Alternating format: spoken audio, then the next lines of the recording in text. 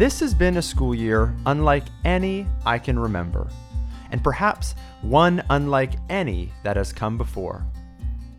This is a school year that began in another era in history, way back in the years pre-CE, the pre-COVID era. Can you remember what the school year looked like back in that ancient time? I can. Scarcely. In the pre-COVID world, classroom teachers had actual classrooms, ones full of color and clutter and the cacophony of student interaction. These were hallowed spaces brought to life by the sounds of laughter, play, and a mutual love of learning between teacher and student. In the pre-CE world, schools were social places for students and teachers alike.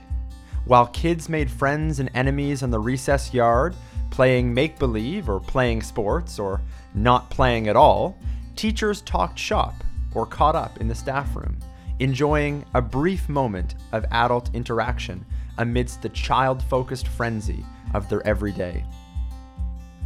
In the pre-CE world, our current month, June, the last month of school, was a time of restless and anxious excitement. Teachers trying to cram in those final few subjects, all the while up to their ears in writing report cards, and students waiting, most of the time patiently, for the arrival of the summer break, stealing wistful glances out of the classroom windows whenever the teacher's eyes were averted. Now, these school realities seem so old that they kind of come across as quaint, almost as if they're from a storybook. In the post-CE world we have now, we have our new realities. Virtual classrooms with virtual learning, Zoom staff meetings and online playdates for kids. A last day at school that passed by in March without us even knowing.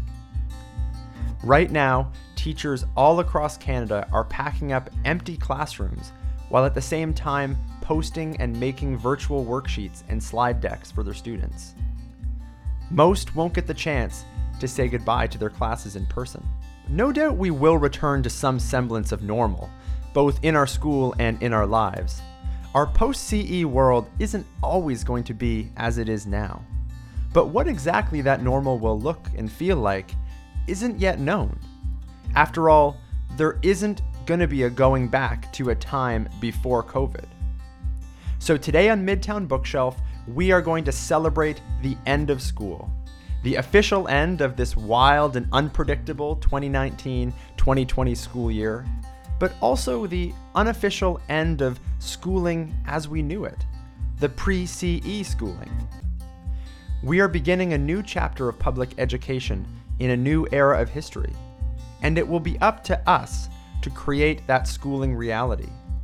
Let's hope, and as teachers and students and parents, let's make sure that this new normal is one that's even better than the one that came before. Good morning, my name is Matt Rappolt, and this is the End of School edition of Midtown Bookshelf.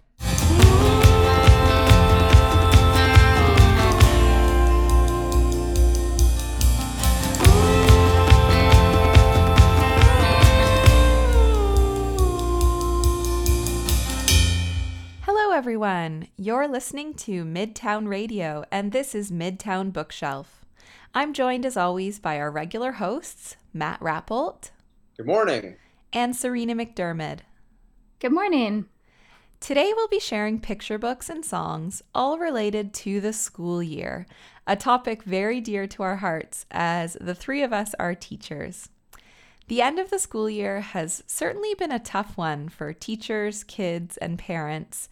And as we count down the last 2 weeks of school, it feels strange and honestly a little sad that classes don't get to end off their year together as planned. So today is all about celebrating school and all of the aspects that make it so special. So Serena and Matt, as we reflect back on all of the hard work and planning that goes into bringing a school year to life, I'm wondering, have you had any teachers that went that extra mile to make your school experience as a child or a teenager really memorable? I was thinking about this question, and I had to bring up my grade 3 teacher, Medel Jacob, and she was just a fantastic teacher, so musical, and just made learning so much fun. And she actually had a musical that she had written by herself, where she wrote all the songs, all the text, um, everything. And so she brought that musical into class, and we as a class brought that musical to life. It was called A Chasse Ça, all about cats that wanted to leave home. And it was in French immersion, of course. And I can still remember some of those songs from that musical. They've just been like branded into my mind, and they were so awesome. Wow. Qu'est-ce qu'il y a pour toi, pauvre chat? Qui t'ennuie à la maison? It's very fitting because I have 2 of our cats right here. Very nice. Yeah, the teacher that comes to mind for me is in grade 7 and 8. I had the same homeroom teacher both years, and I had the same class as well. It was 32 of us. We were all together, those 32 of us, right from grade 4 all the way to grade 8. And this teacher, having her in grade 7 and 8, we felt like a little family. And she was primarily an arts teacher. So you guys know, like in a school, arts teachers are like the lifeblood of these schools. Like they tend to be the ones who are arranging assemblies and performances. And so I'm just thinking about like the end of the year with her after, having all of grade 7 and all of grade 8 with her. We went to that graduation, and she had done so much work to get everybody ready and have these fairly creative displays, and we did it in a big theater. So that's someone who comes to mind for me. Wow, that's awesome. Yeah, I think back to my grade 6 teacher. My grade 6 teacher he'd been teaching for a long time. Actually, 2 of my older brothers had him as well. And he was just so incredibly creative. When I think back to kind of what the education system was like back then and how it's transformed now, I feel like his teaching method was more on point with what teachers are doing now. Everything was really hands-on, really experiential. Everything was learning through doing, kind of, and having these really unique experiences. One of my favorite things that I remember doing was we had this writing assignment where we were stuck in a shipwreck, basically. So we were on this ship that had been stuck in the middle of the ocean or something like that. And we also had a stowaway. You had to make up this character of someone that was stuck on the boat with you. And you had a list of supplies. And for about 2 weeks in class, we wrote every single day about what we were going to do on our boat that day and stuff. And there was one day where he made us sit on our desks. Actually, we separated all the desks in the class, and we had to sit on our desks pretending that, we were stuck in this confined space. One day he brought us into the gymnasium, and we sat on gym mats, and he turned the lights off on us because it was like pretending that there was a thunderstorm. He flashed the lights, and it was so cool to do this project that just brought out a really creative side to us because, it can be difficult sometimes as a child to like tap into that kind of creative side of writing, I guess, if you're not feeling super inspired. So yeah, he just had all these amazing ways to really bring out the best in us, and it was really inspiring. Yeah, elementary teachers have such an amazing opportunity to connect with students, especially since, in grades 1 to 6, they're spending all day with those students. So there's such an opportunity to bond and really create a lasting impact on those students. Exactly. Yeah. So to kick off our show today, I have a song by one of Canada's greatest bands right now, in my opinion, the Arkells. This song came out shortly before the pandemic hit Canada, and as the university school year came to a close in April, the band noticed that many grads were actually tagging their social media posts with this song. They have since dedicated this song to all of the grads of 2020 to recognize all of the hard work that goes into earning a degree and how difficult it can be to not get to celebrate with friends, family, and classmates at the end of it all. This is Years in the Making by the Arkells. Feel it in my bones, it's down to the wire.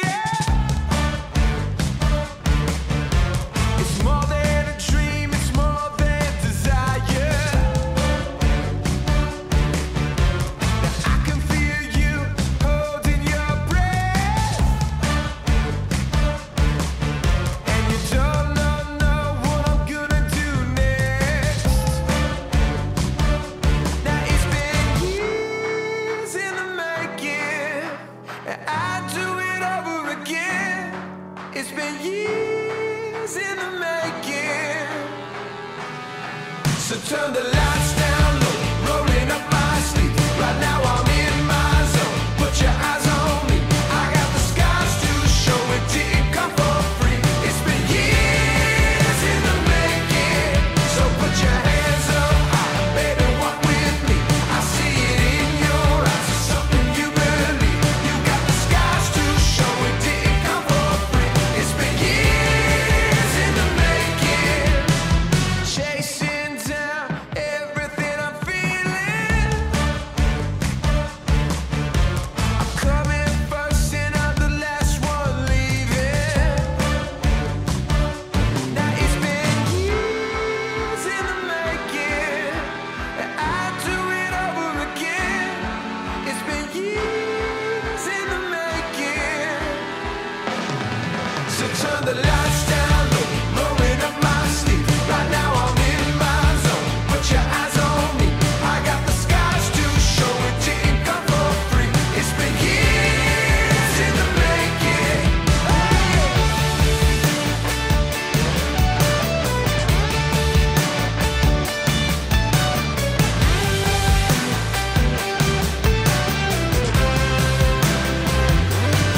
So turn the lights down low, rolling up my sleeves. Right now I'm in my zone. Put your eyes on me. I got the scars to show. It didn't come for free. It's been years in the making. So put your hands up high, baby, walk with me. I see it in your eyes. It's something you believe. You got the scars to show. It didn't come for free. It's been years in the making. It's been years in the making. It's been years in the making.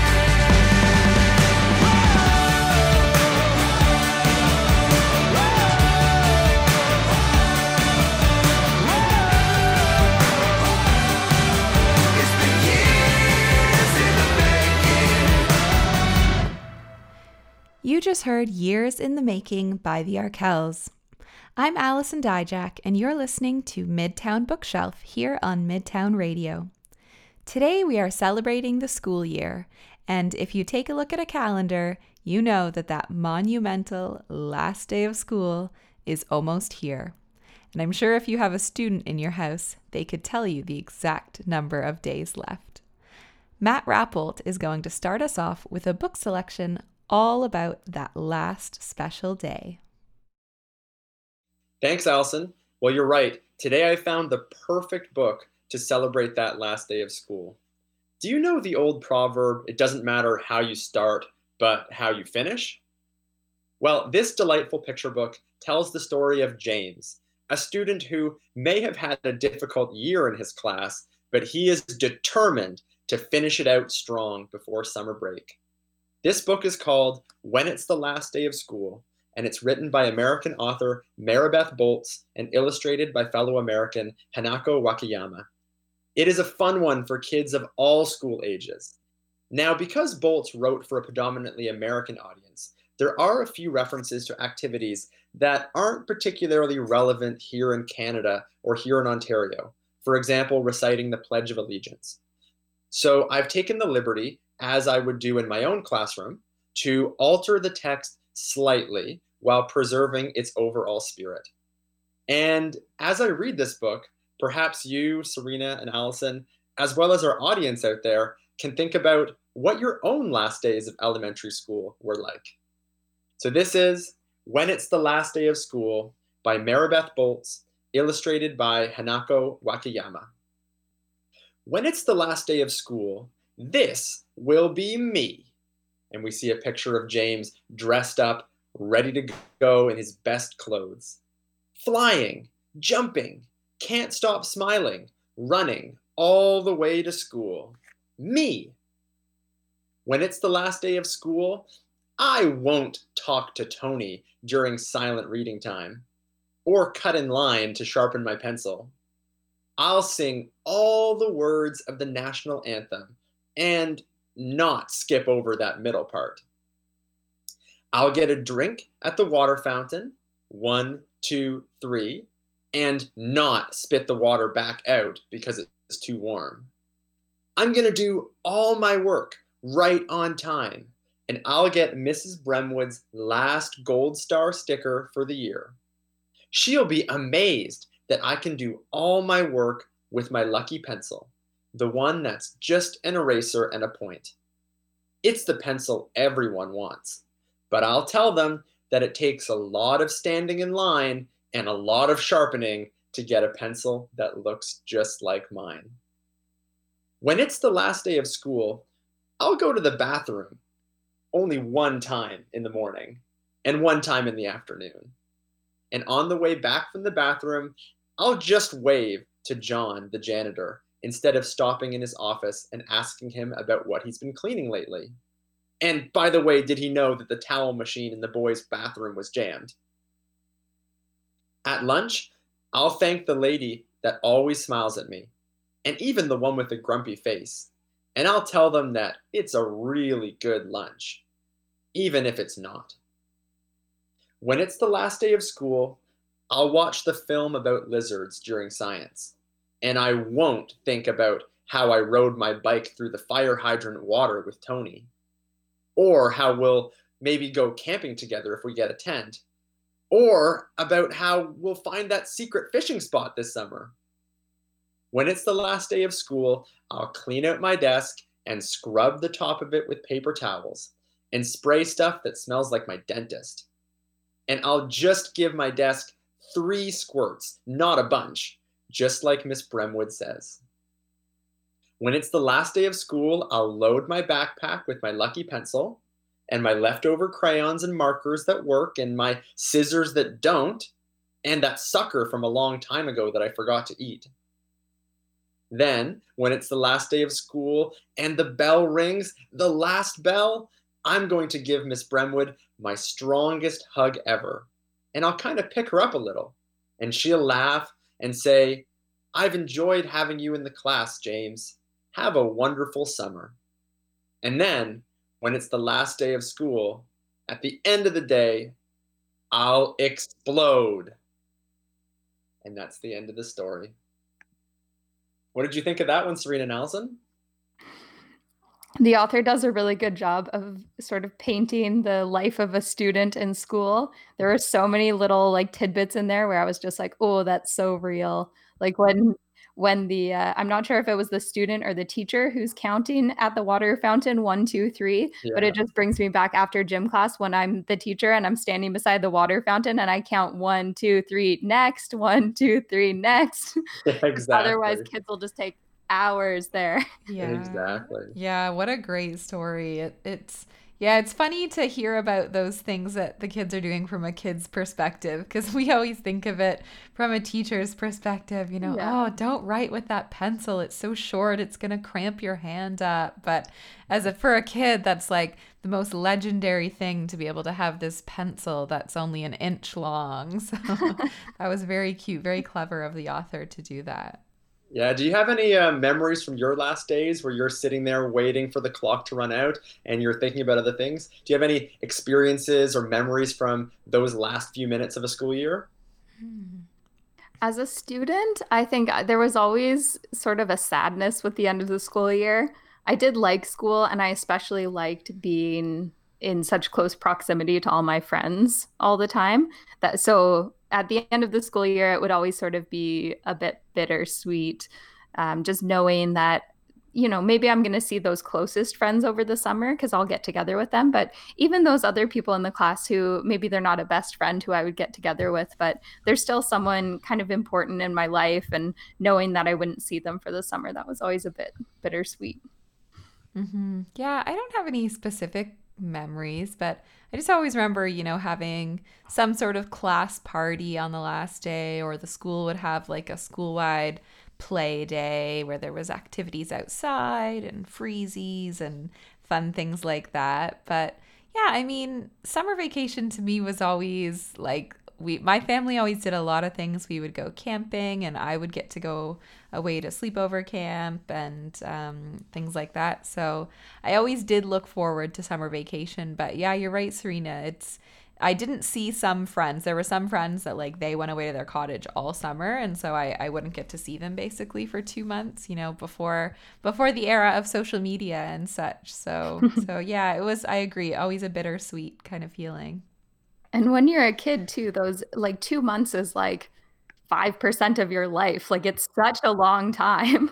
So not seeing your friends for that long is a big deal. Yeah, I always remember like the feeling that I had walking out of the doors on the last day, knowing that I'm not going to be coming back to the school for 2 months. It always felt so surreal. It was just like, wow, like I've been here, been in this routine every day for the last 10 months, and all of a sudden it's totally different. Like it's this sense of freedom, or this sense of like almost like unbelievability, like that you can't believe that you're not going to be back at school the next day, and you don't have to worry about homework, don't have to worry about being on time, don't have to worry about cleaning out your desk.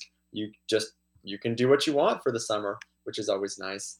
So in the story, we heard about all these things that James is going to do on his last day of school as a student. And I'm wondering, since all three of us are teachers, do you have things that you do as a teacher to celebrate your last day of school? Any traditions that you might have, or books you might like to read with your students? Or how do you prepare your students for that sort of surreal transition out of your class and out of the school year?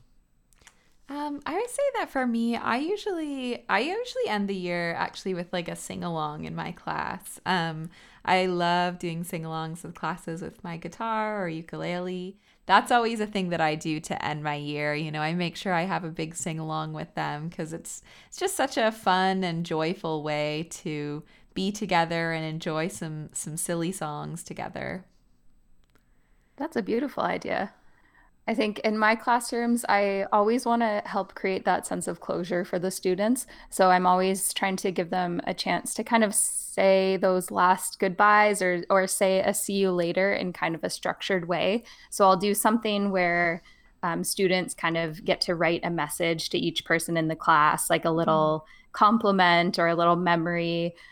So everyone can kind of walk away from the school year with those. And then I love to end the year with the Dr. Seuss book, Oh, the Places You'll Go, because it has such a beautiful message of, hope and excitement for the future. So that's usually how I end things off.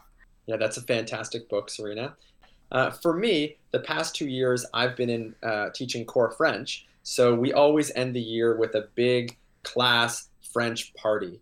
So for those parties, I always bring in French toast. I always bring in dulce de leche. I always bring in icing sugar, and we just celebrate it by having a big French feast. And also, that is the one time in the year that I think it's acceptable to show the kids Télé Français. And so we watched an episode of Télé Français as well. That's awesome. Well, wow, what a fun way to reminisce about that special end of the school year day. Matt, did you bring in a song to go with that today? I did. This song is unapologetically summer, capturing both the energy and the nostalgia of those long days of July and August as a kid. And as I read the words from this story for the first time, I could even hear this song playing in the background as James explodes out of the doors on that last day and into his newfound freedom of summer. This song is by the Unlikely Candidates. It is called Trampoline.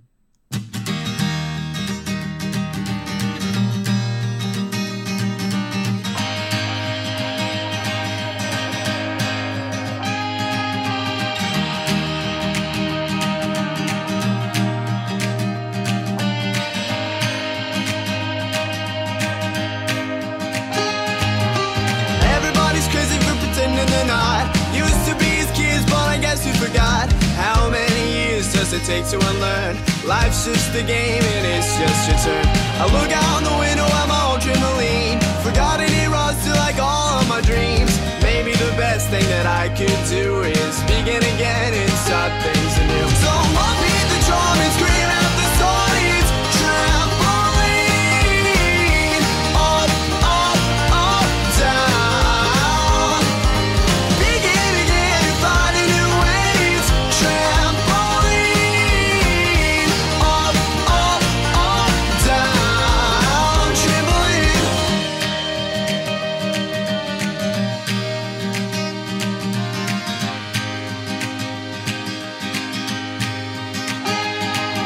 She led me by the hand to the trampoline. My muse locked me through my dizzy drunken dream. Young lovers making heat on a summer night. Her little skin burning naked and bright. We couldn't pursue each other, now we felt the same. She pulled me in close and softly breathed my name. Wish I could stare again into those eager honest eyes. They're now in my mind, glad me with this spice. So I'll beat the drum and scream at the sardines.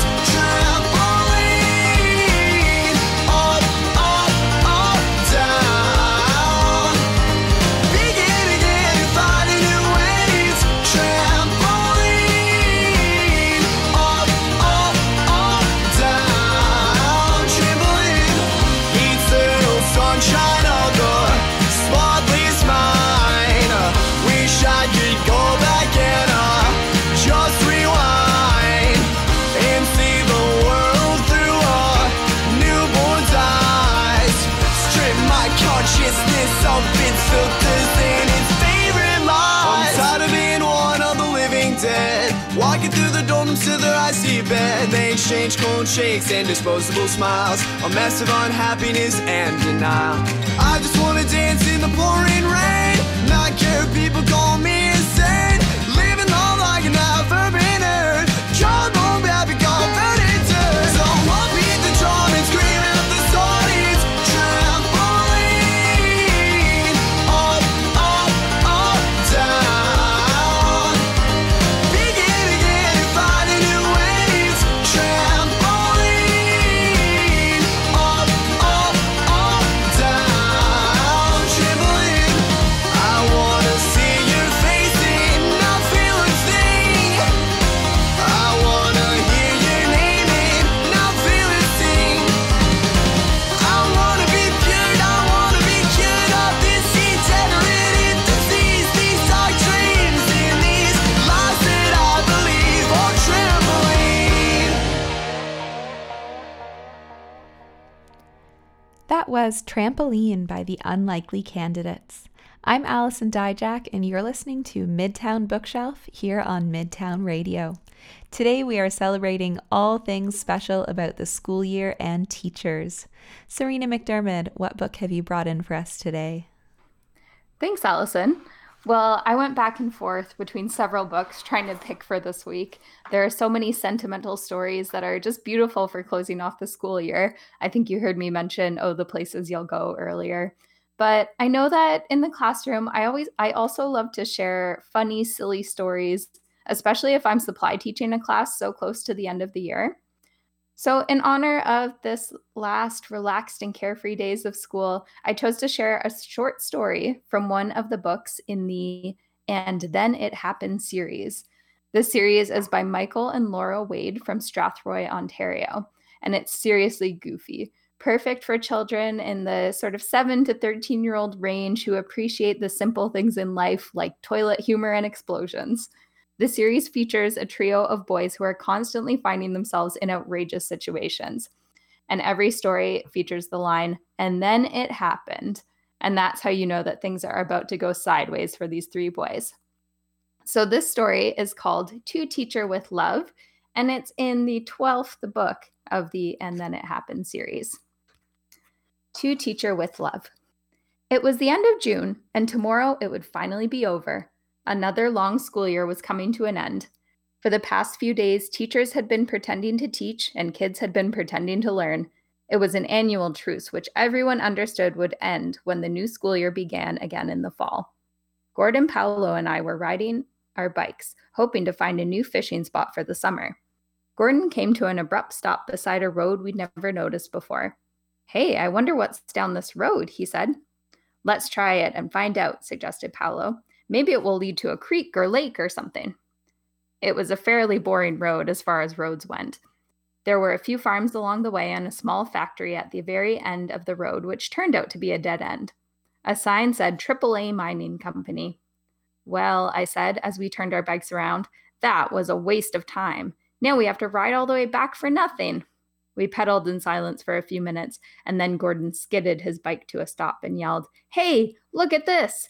He jumped off his bike and started climbing down the ditch at the side of the road. Paolo and I looked at each other and then got off our bikes and followed. At the bottom of the ditch, Gordon reached down and picked up the largest firework I had ever seen. It was almost a meter long and as thick as a baseball bat. Wow, I said, this is great. What should we do with it? Well, said Gordon, I think our parents think fireworks are very dangerous, and they'd be angry if they caught us with one. Paolo and I nodded in agreement. So, he continued, the right thing to do is to light it as soon as possible. That way we won't get caught with it, and we'll spare our parents the trouble of getting angry. Paolo and I grinned in agreement. We could always count on Gordon to make doing the wrong thing sound like the right thing to do. We then began a discussion on where the best place would be to light our giant firework. Gordon snapped his fingers and said, I got it. Mrs. Hogsbrythe doesn't live too far from here. We could surprise her with her own private firework display, for being such a good teacher and for putting up with us all year. That's a great idea, said Paolo. We can ride over to her house after dark and set it off. And we'll leave her a note, I added, so she'll know who to thank tomorrow. Mrs. H sure is lucky to have students like us, Gordon said. Yes, I thought to myself, this has all the elements of a great idea. First, it will cost us nothing, since we found the firework. And second, we might personally benefit from it. Mrs. H might be so happy that she'll make some last-minute changes, positive changes, to our report cards. What could possibly go wrong? We headed straight to Paolo's house to write a nice note, which we all signed. Paolo took a book of matches that his mother kept safely hidden in the back of the top cupboard, and just before dark, we biked over to our teacher's house. When we arrived at the woods beside Mrs. Hogsbrythe's house, we hid our bikes and walked the rest of the way along the path behind her farm, staying hidden from view. We cautiously approached the driveway where Mrs. Hogsbrythe's brand new pickup truck was shining in the moonlight. We could hear muffled voices coming from the front porch. It was our teacher and her husband sitting on their porch swing enjoying a quiet summer evening. And it's only going to get better, I thought. I snuck around to the back of the house and taped our note on the door where it would hopefully be found the next morning. Gordon set the firework in the back of Mrs. Hogsbrythe's new truck, and Paolo lit the fuse. Then all three of us ran and dove into the ditch to watch the beautiful display. Gordon quietly counted to 10. We grinned at each other, pleased that we had found such a nice way to honor our teacher. Wouldn't you be surprised? Just as Gordon finished his countdown, there was a blinding flash of light. And then it happened. And this is where I will often pause in class and get predictions from the students. What do you think is going to happen? But here we go. Let's find out. Kaboom! There was an ear-splitting explosion and the sound of metal being torn apart. We watched in horror as pieces of Mrs. Hogsbrythe's brand new truck flew 100 feet into the air. Burning metal and tires rained down around us in the ditch. The windows on our teacher's house were blown in. Smoke got in our eyes and we choked on the stench of burning rubber. It was all over in a few seconds. There was silence except for the crackling of a few small fires. Shaken but unharmed, we climbed out of the ditch. Gordon, Paolo, and I stared at each other. Finally, I whispered what we all knew. That was no firework. That was a stick of dynamite! Hey, where did Mrs. H go? Asked Paolo, very concerned. And then we saw our teacher and her husband dragging themselves out of the flower garden where the force of the blast had thrown them clear off the path. Fortunately, they weren't hurt, so we figured that the best thing to do was to head home as quickly as possible. Maybe tomorrow we could explain what really happened and tell our teacher how sorry we were for accidentally blowing up her truck. We decided to take the back roads to Paolo's farm and sneak into the house. With any luck, no one would have even noticed we were gone. Coming up the back lane to Paolo's farm, 15 minutes later, we saw something that made our blood run cold. Sitting in the driveway were 6 police cars, and Paolo's father was surrounded by a dozen police officers. So here the police chief pulls the boys aside. Okay, boys, said the chief. I'm going to give you one chance to explain, and if you don't tell me the truth, I'm going to take my officers back to town. Gordon and Paolo and I decided to play it cool, and between sobs and tears, we blurted out our story. The chief listened carefully and then sent a patrol car to investigate the dead-end road where we found the dynamite, which we swore we thought was a huge firecracker. Luckily for us, the police found a few more sticks of dynamite in the ditch that we hadn't spotted. Apparently, they had fallen off the back of the truck from the mining company. Fortunately, the chief believed our story, and he finally agreed that we had made an innocent but dangerous mistake.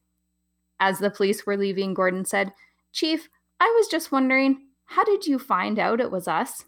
"Oh, that was easy," replied the chief. "Don't you remember? You left your teacher a note." "The note," we yelled, remembering. "Oh, no." The chief reached into his pocket and pulled out the slightly burnt note. It said, "Dear Mrs. Hogsbraith, words can't describe how we truly feel about you, so we thought we'd show you instead. We hope you enjoy our little surprise." The end. Oh my goodness, that's amazing. That's a great book. Oh, I love that. I must have the mindset of a little kid because that story made me laugh so much. Oh, that was great. I love that we're able to record on video call because then I can watch the reactions on your faces. I saw Allison had to kind of duck her head down for a second because she was giggling so much. Yeah, these are popular in schools. Yeah, I actually have a few of those in my bag that I always bring when I supply teach. I find that they're perfect little short stories for, when you have an extra 5 minutes before the bell rings or something. And actually, I didn't know they were by authors from Ontario, so that's very cool. Yeah, books like that, they really just make me think that, I would love to become an author so I could reminisce or live out some of these childhood fantasies that I had. Like, what would happen if I found a stick of dynamite? What would I do with it? I think that would be really, really fun. Yeah, I've actually seen these authors speak in schools before. They have a really great talk that they do where they come around and the guy who writes these, he'll share a chapter that he's working on and he'll get suggestions from the kids. And he talks a lot actually about his writing process and how many times his stories go through revisions and edits. And that's a really powerful message for kids because, as teachers, we will see a piece of writing that a kid has spent, 2 minutes on, and then we'll say, okay, now go edit, go revise. And they're like, but I already wrote it. Why do I need to edit it? So I like to have this to go back to and say, you remember, Michael Wade, he edits his stories 7 times. I'm only asking you to edit yours once. Exactly. Yeah, something that I've actually learned from reading these books are that it's always important to do a little pre-read of the story before you share it with a class. There was one time I was supply teaching, I think like a grade 4 or 5 class. And again, we had a little bit of time left before the bell. So I pulled out one of the stories and I chose one that I hadn't read yet. And it's actually a story of the 3 little boys discovering a dead body. And it's very funny. Like, it's a really funny way that they tell it and the mischief that they kind of get themselves into. But, being a new teacher in the class for the day, the kids were a little bit taken aback. So, it's always fun to share these kind of silly and outrageous stories, but it is important to make sure you've read it yourself, just to make sure that you're comfortable with the content and that it fits the class that you're sharing it with. That's a good lesson. That's how you make a name for yourself as a supply teacher. The kids will never forget your name if you were this teacher who read the dead body story. Perhaps. So, Serena, thanks for giving us a bit of a laugh this morning. That was really wonderful. What song do you want to share with us today? Well, this song comes from the Kitchener-based band I the Mountain. And you guys may be familiar with the band, being members yourselves. I chose this band because you guys have 4 teachers as band members. Mm-hmm. And I always chuckle at the inevitable comments on your music videos from students saying, "Whoa, this is my teacher. Hey, teacher, do you remember me?" So I chose a great summertime jam that will get everyone in the mood for warm weather. This is The Boat.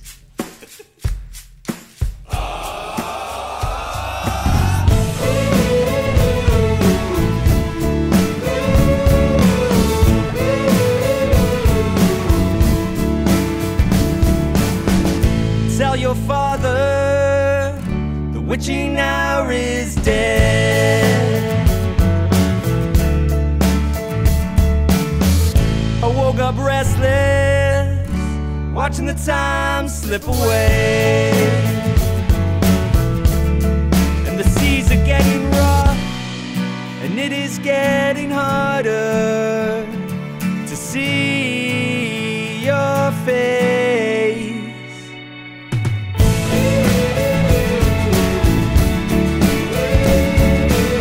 We're halfway there. We're halfway there.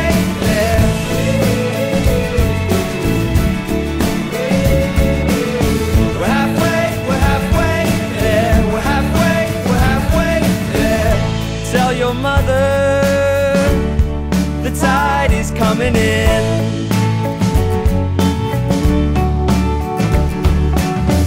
I'm walking sleepless, pushing through the storm ahead.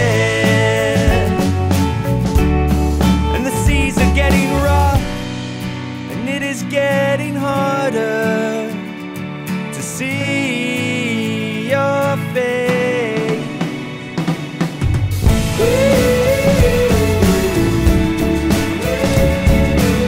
We're halfway there. We're halfway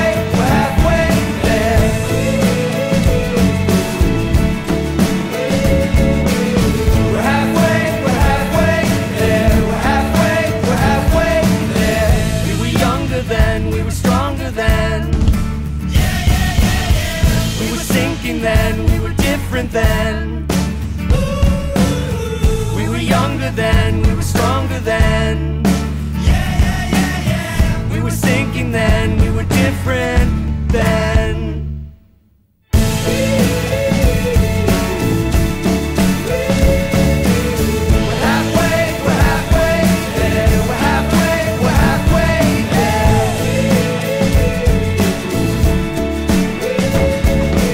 We're halfway there. We're halfway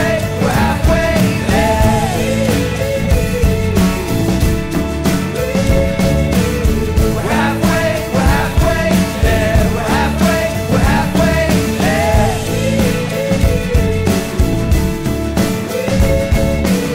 We're halfway there. We're halfway there. We're halfway there. We're halfway there. That was The Boat by Kitchener band I the Mountain. You're listening to Midtown Bookshelf, coming to you as always from the murky divide between downtown Kitchener and uptown Waterloo. Today on the program, we are celebrating the end of the wild ride that was the 2019-2020 school year with picture books all about school milestones. Allison, tell us about the book you brought in. Thanks, Matt. So today I've brought in a beautiful storybook all about fitting in at school. It can be hard to navigate the social dynamics of a classroom, especially when you feel like the odd one out. My book is called The Day You Begin by Jacqueline Woodson, illustrated by Rafael Lopez. Woodson was just recently awarded the 2020 Hans Christian Andersen Award, which we had actually discussed a few weeks back on our program. And this award is an amazing accomplishment. It's the highest international recognition given to children's books authors to recognize lifelong achievement. So the book I'll be sharing today was actually inspired by a poem that Woodson wrote for one of her teen novels, Brown Girl Dreaming, about her childhood growing up in the 1960s as an African-American girl. She has taken the spirit of that poem and turned it into a raw and heartwarming picture book for kids. So this is The Day You Begin by Jacqueline Woodson, illustrated by Rafael Lopez. There will be times when you walk into a room and no one there is quite like you.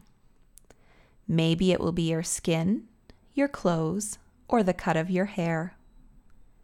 There will be times when no one understands the way words come out of your mouth, the beautiful language of the country you left behind. My name is Rigoberto. We just moved here from Venezuela. And because they don't understand, the classroom will fill with laughter until the teacher quiets everyone.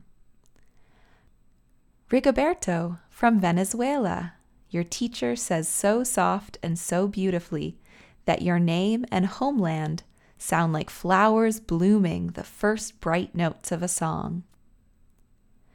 There will be times when the words don't come. Your own voice, once huge, now smaller. When the teacher asks, "What did you do last summer?" Tell the class your story. And we now see on the page a little girl standing with her class. We went to France, Kayla says. These shells come from a beach in Maine. A boy named Jonathan holds out a jar filled with tiny shells so fragile. They look like they'll turn to dust in your own untraveled hands. And as you stand in front of the room, you can only remember how the heat waved as it lifted off the curb, and your days spent at home caring for your little sister, who made you laugh out loud and hugged you hard at nap time. You can only remember the books you kept on reading long after she had fallen to sleep. And in that room, where no one else is quite like you, you'll look down at your own empty hands and wonder, what good is this when other students were flying and sailing and going somewhere? And as we turn the page, we're looking at another little girl sitting at a table with her friend. There will be times when the lunch your mother packed for you is too strange or too unfamiliar for others to love as you do. When even your own friend Nadia will wrinkle her nose and say, "What's in there anyways?" And you'll wonder how she doesn't see the rice beneath the meat and kimchi. You'll wonder why she doesn't remember that rice is the most popular food in the world. There will be times when the climbing bars are too high, the run is too fast and far, the game isn't one you can ever really play. I don't want him on our team. You can watch. Maybe you can have a turn later. There will be times when the world feels like a place that you're standing all the way outside of. And all that stands beside you is your own brave self, steady as steel and ready, even though you don't know yet what you're ready for. Then we turn the page and we get back to the little girl who was reflecting on what she had done that summer. There will be times when you walk into a room and no one there is quite like you, until the day you begin to share your stories. My name is Angelina, and I spent my summer with my little sister, you tell the class, your voice stronger than it was a minute ago. Reading books and telling stories, and even though we were right on our block, it was like we got to go everywhere. Your name is like my sister's, Rigoberto says. Her name is Angelina too. And all at once, in the room where no one else is quite like you, the world opens itself up a little wider to make some space for you. This is the day you begin to find the places inside your laughter and your lunches, your books, your travel, and your stories, where every new friend has something a little like you and something else so fabulously not quite like you at all. That is a simply gorgeous story. I would love to share that with the class. I mean, just the way that the author has written it, it feels like a poem. It really hits you emotionally when you hear the stories of those children. Yeah, I think what I really loved about that book is it sort of violated my expectations of what the book was going to be. When I hear a book about being different, usually it's sort of this very standard message of it's good to be different, and that they kind of leave it at that. And I think that this author has done a really beautiful job of illustrating the emotional toll that it can take to feel different, and then recognizing that kids need more than just a message of, well, just appreciate that you're different. That's a good thing. And instead giving a more complex message of it can be difficult to feel different. You will be able to find connections with people and not feel so different when you start talking to them. And still with a little dash of that message of it is a valuable thing to be different. Exactly. Yeah, this book is a really special one. And I hadn't ever actually heard of Jacqueline Woodson's work before, but she has a really amazing collection of picture books and sort of teenage novels and poems as well. And a lot of them focus on children of color and them telling their stories. And I think that's a really important perspective that we should be opening ourselves up to and sharing with children and students as well. So this story is obviously full of great lessons for kids, and I think it would be a really powerful book to share with a class. But I think it also provides some really important lessons for adults and teachers as well about what children, particularly children of color, can face when they are at school. I'm wondering, what messages would you take away from this book about creating an environment that is welcoming and celebratory of diversity? There was a couple things that I thought about in this book, things that when I reflect on my own teaching practice, it took me a long time to think of and learn. And one of those things is just how intentional you have to be in your everyday routines in order to make sure that the children feel safe and to make sure that they feel comfortable in the class and that you're not putting them in a situation where they can feel left out or they feel like they can't participate. For example, in the book, it talks about how the students are expected, and Angelina is expected to write about her experience at summer.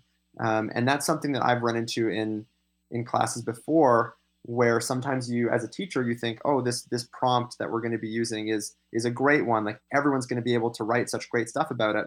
But then you don't take into account the fact that some students might have different experiences. Maybe summer wasn't a great experience for some students. So you really have to be intentional about maybe providing 2 different prompts so that students don't feel like they have to reflect on an experience that was negative for them. Same thing in the book when it talks about choosing teams in gym class. I mean, as teachers, I'm sure we've all heard students make those comments of, oh, I don't want so-and-so to be on my team. And that's a really scarring experience for whoever is the victim of that insult. And so you really, as a teacher, have to be so intentional and so prepared when you're thinking about your routines and the structures of your practice so that you can anticipate what's going to happen and head those things off so that students in your class don't feel victimized in a situation that could be avoided.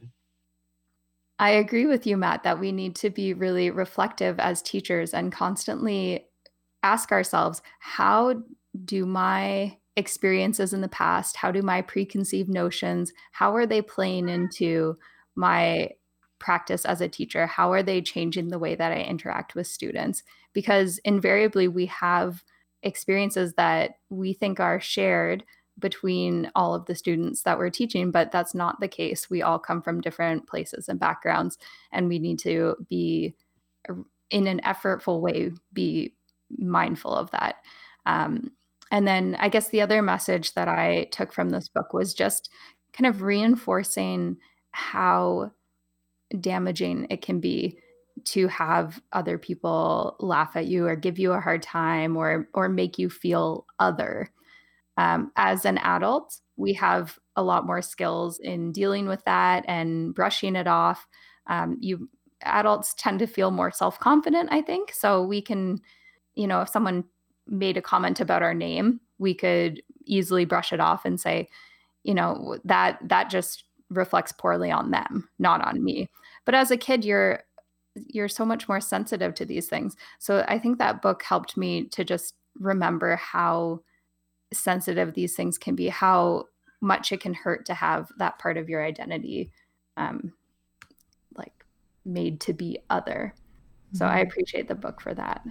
Mm-hmm. Yeah, wonderful comments, Serena and Matt. I was really happy that I found this book. I think it shares a really special message, and especially really fitting for, the Black Lives Matter movement that is happening right now across the world and in our own region. It's really important to remember these messages of, what life can be like for Black children growing up and how it's our job as adults to make sure we are doing the absolute most that we can to make their school experience successful and a positive experience, and just creating that inclusive environment. So to end off our show today, I've brought in a song that I actually first heard when I was in Teachers College. My friends who were getting their music teachable learned this song in their music class, and I knew that one day I wanted to teach it to a group of students as well. It's by American singer Keb Mo, and it's all about embracing the wonderful person that you are. This is I'm Amazing by Keb Mo. Brother, I need to talk to you. This might sound strange, and you'll probably think I'm crazy and I've lost my mind. Okay, I'm amazing, I'm incredible, I'm a miracle, a dream come true. And I'm marvelous, I'm beautiful. Guess what? So are you.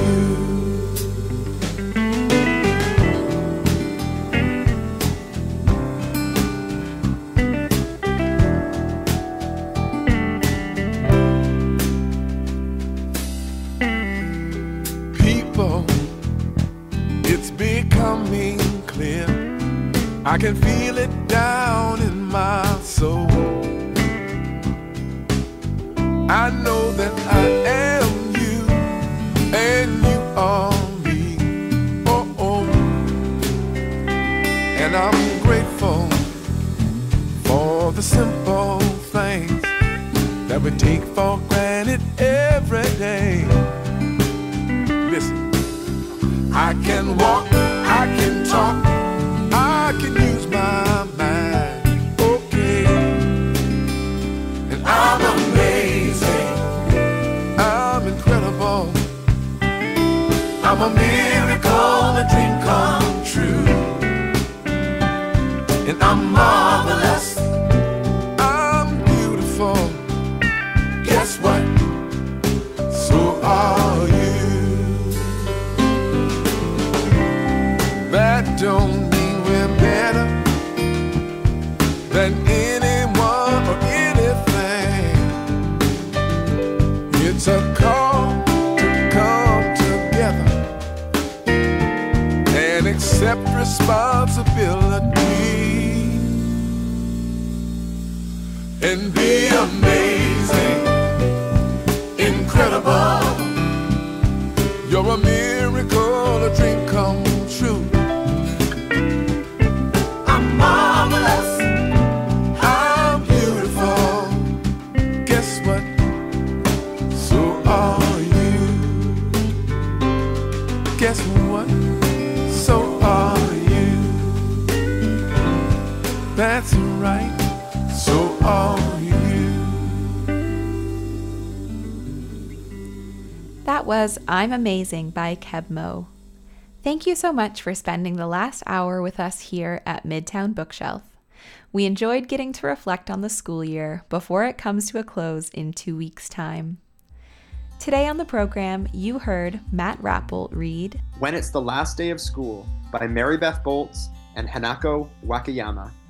Serena McDiarmid shared with us To Teacher with Love, a short story from the book And Then It Happened, Book 12, by Michael and Laura Wade. And I read to you The Day You Begin by Jacqueline Woodson, illustrated by Rafael Lopez. Next week, June 21st, is National Indigenous Peoples Day in Canada. We'll be bringing in books and music from First Nations, Métis, and Inuit authors and artists from all over the country. We hope to see you then. I'm Allison Dyjach, and until next week, keep reading.